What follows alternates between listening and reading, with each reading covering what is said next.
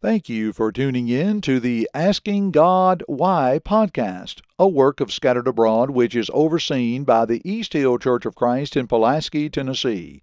You can find our website at scatteredabroad.org. This podcast approaches the Bible with the question, why? Let's look at the Bible to answer life's questions. Here is your host, Jameson Stewart. Welcome back to Asking God Why. In this season, we are in the book of Matthew, and we're asking the question, why is Jesus the Christ? In this particular episode, we're going to be in Matthew 11 and 12, asking the question, why did the Pharisees want to destroy Jesus? We find out in these two chapters that they are now plotting and planning and trying to figure out a way to destroy Jesus, to destroy the Lord, to stop him. What are they going to do to stop him? We will sort of find some reasons why they wanted to do that in this section. First of all, the first 19 verses of Matthew chapter 11, they wanted to destroy Jesus because they would not hear John.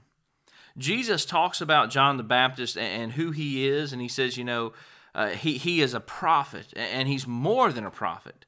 In fact, he is the one that the Old Testament said, "Behold, I send my messenger before your face, who will prepare your way before you. Assuredly, I say to you, among those born of women, there has not risen one greater than John the Baptist. But he who is least in the kingdom of heaven is greater than he." And so he talks about the important role that John the Baptist played. And he says, if you are willing to receive it, and some of them were not, he is Elijah who is to come. He who has ears, let him hear. He said, you talk about John. He said, John came neither eating nor drinking, and they say he has a demon. The point was this. Some, and we find this out especially in books like in the gospel account of John, some, especially the Pharisees, did not hear John. Matthew talks about that as well in Matthew chapter 3. They did not think that the message of John, repent, for the kingdom of heaven is at hand, applied to them. They didn't need to repent, so they thought. So why did the Pharisees want to destroy Jesus? Well, because they wouldn't hear John. And John was the forerunner of Jesus. Think about Jesus being a king who's coming into town, and there's a messenger, a front runner sent before him saying, make way, the king is coming. Well, if you don't want to hear the messenger running before the king, why are you going to want to hear the king? So that's the position that the Pharisees found themselves in. They didn't hear John. They did not want to hear John, and they would not hear him. So that's one reason why they wanted to destroy Jesus. Another reason why the Pharisees wanted to destroy Jesus is because they rejected his message. In verse 20 through 24, Jesus is rebuking some cities that had also rejected his message. Then he began to rebuke the cities in which most of his mighty works had been done because they did not repent. The same people, the Pharisees being among them, some of the Pharisees being among them, who would not hear the message of John, repent, for the kingdom of heaven is at hand, would not repent when Jesus came preaching the same thing. And so Jesus says, woe to you, for if the mighty works which were done in you had been done in Tyre and Sidon, they would have repented long ago in sackcloth and ashes. But I say to you, it will be more tolerable for Tyre and Sidon in the day of judgment than for you. And you, Capernaum, who are exalted to heaven, will be brought down to Hades. For if the mighty works which are done in you had been done in Sodom, it would have remained until this day. But I say to you that it shall be more tolerable for the land of Sodom in the day of judgment than for you. Why did they want to destroy Jesus? Well, because they didn't want to hear John and his message. They would not hear him. And also because Jesus came preaching the same thing, repent for the kingdom of heaven is at hand, they rejected the message of Jesus as well. Verse 25 through verse 30, Jesus invites people to come to him. They wanted to destroy him because they were unwilling to come to him. Jesus invites those to come to him to receive rest. He says, come to me, all you who labor and are heavy laden, and I will give you rest. Take my yoke upon you and learn from me, for I am gentle and lowly in heart, and you will find rest for your souls. For my yoke is easy and my burden is light. They wanted to destroy Jesus because they wouldn't listen to John. The message of John, repent for the kingdom of heaven is at hand, they didn't want to do that. They did not want to hear it. They did not listen to him. When Jesus came, they also rejected the message of Jesus. The Jesus preaching, repent for the kingdom of heaven is at hand. They also rejected that. And so because they rejected, but they wouldn't hear John and they rejected the message of Jesus, they were unwilling to come to Jesus, to take his yoke upon them, to learn of Jesus. They were unwilling to come to him, and so they would not receive the blessing that he offered. They also wanted to destroy Jesus because they resisted his authority. They refused to acknowledge, to admit the authority that he had. They did not want to submit themselves to his authority. In chapter 12, verse 1 through 8, Jesus makes a point that he, verse 8, for the Son of Man is Lord even of the Sabbath. Now, Jesus didn't go around breaking the Sabbath laws under the law of Moses, but what he did is he did not follow the traditions that the Pharisees had put in place. They wanted to be recognized as the authority, and Jesus would have none of it. He reminded them that God is the authority. And so they did not like the fact that he would not submit himself to what they viewed as their authority. Not only did Jesus walk through a grain field and his disciples eat on the Sabbath, breaking their traditions, but Jesus even healed on the Sabbath.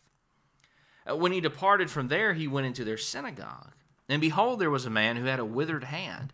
And they asked him, saying, is it lawful to heal on the Sabbath? That they might accuse him. Then he said to them, what man is there among you who has one sheep, and if it falls into a pit on the Sabbath, will not lay hold of it and lift it out?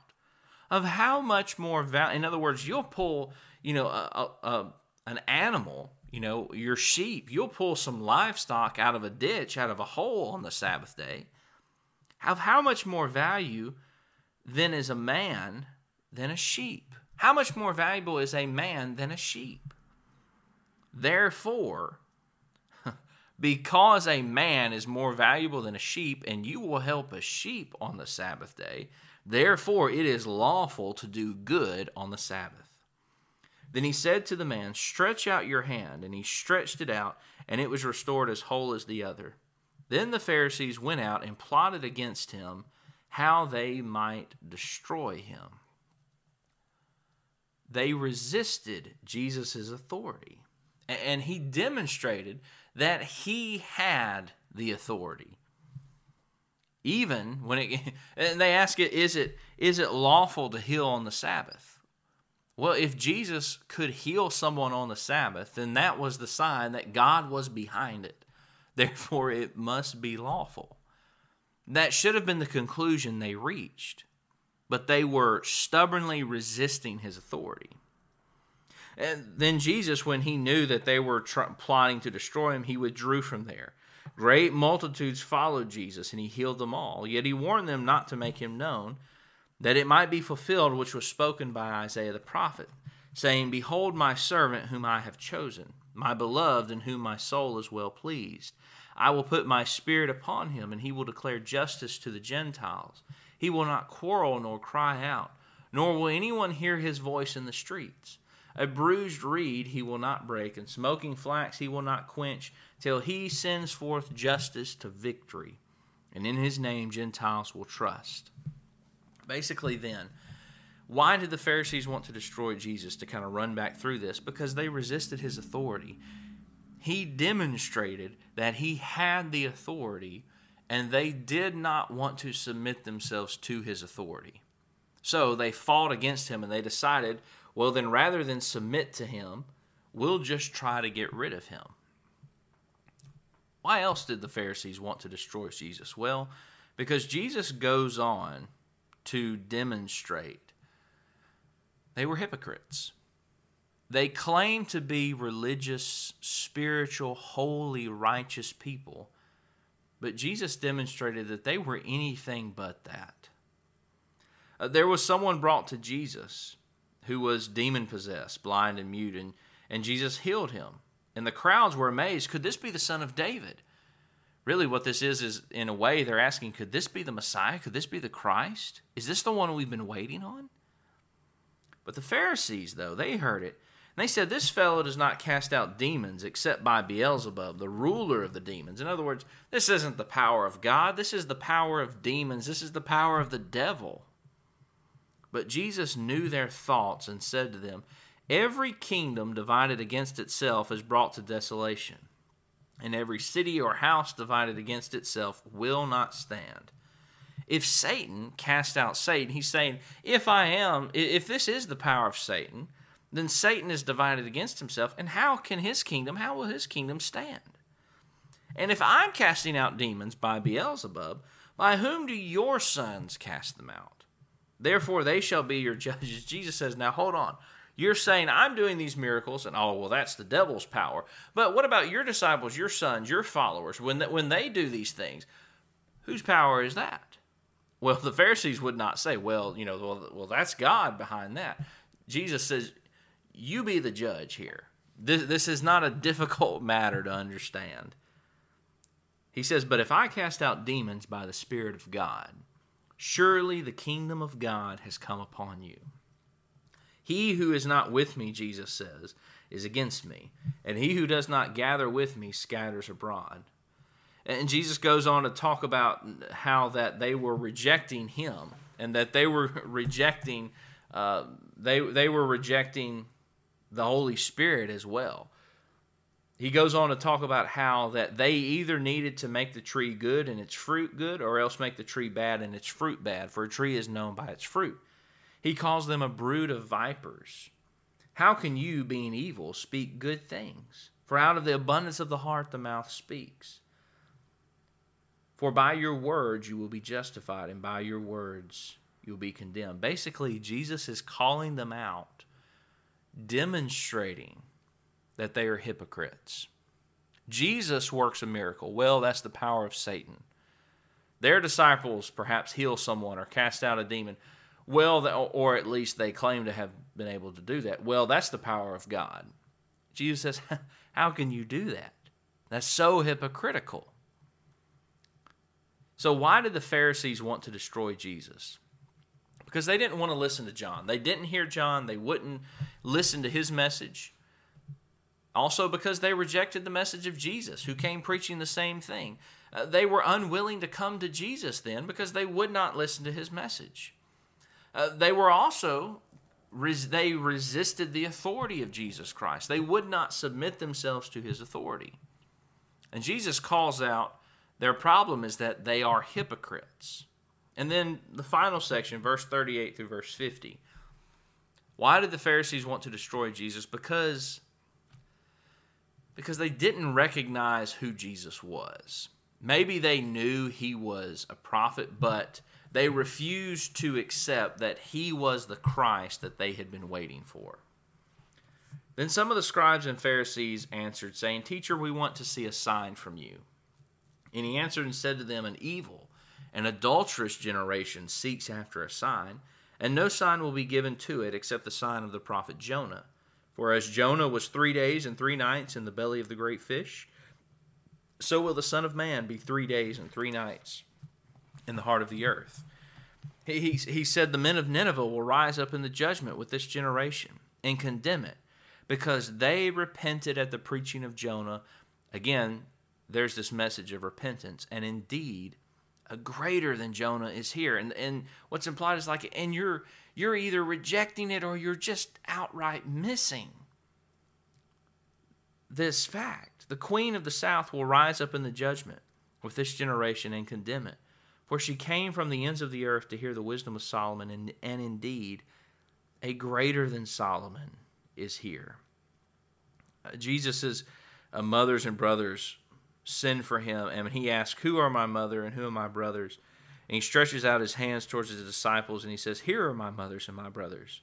For whoever does the will of my Father in heaven is my brother and sister and mother.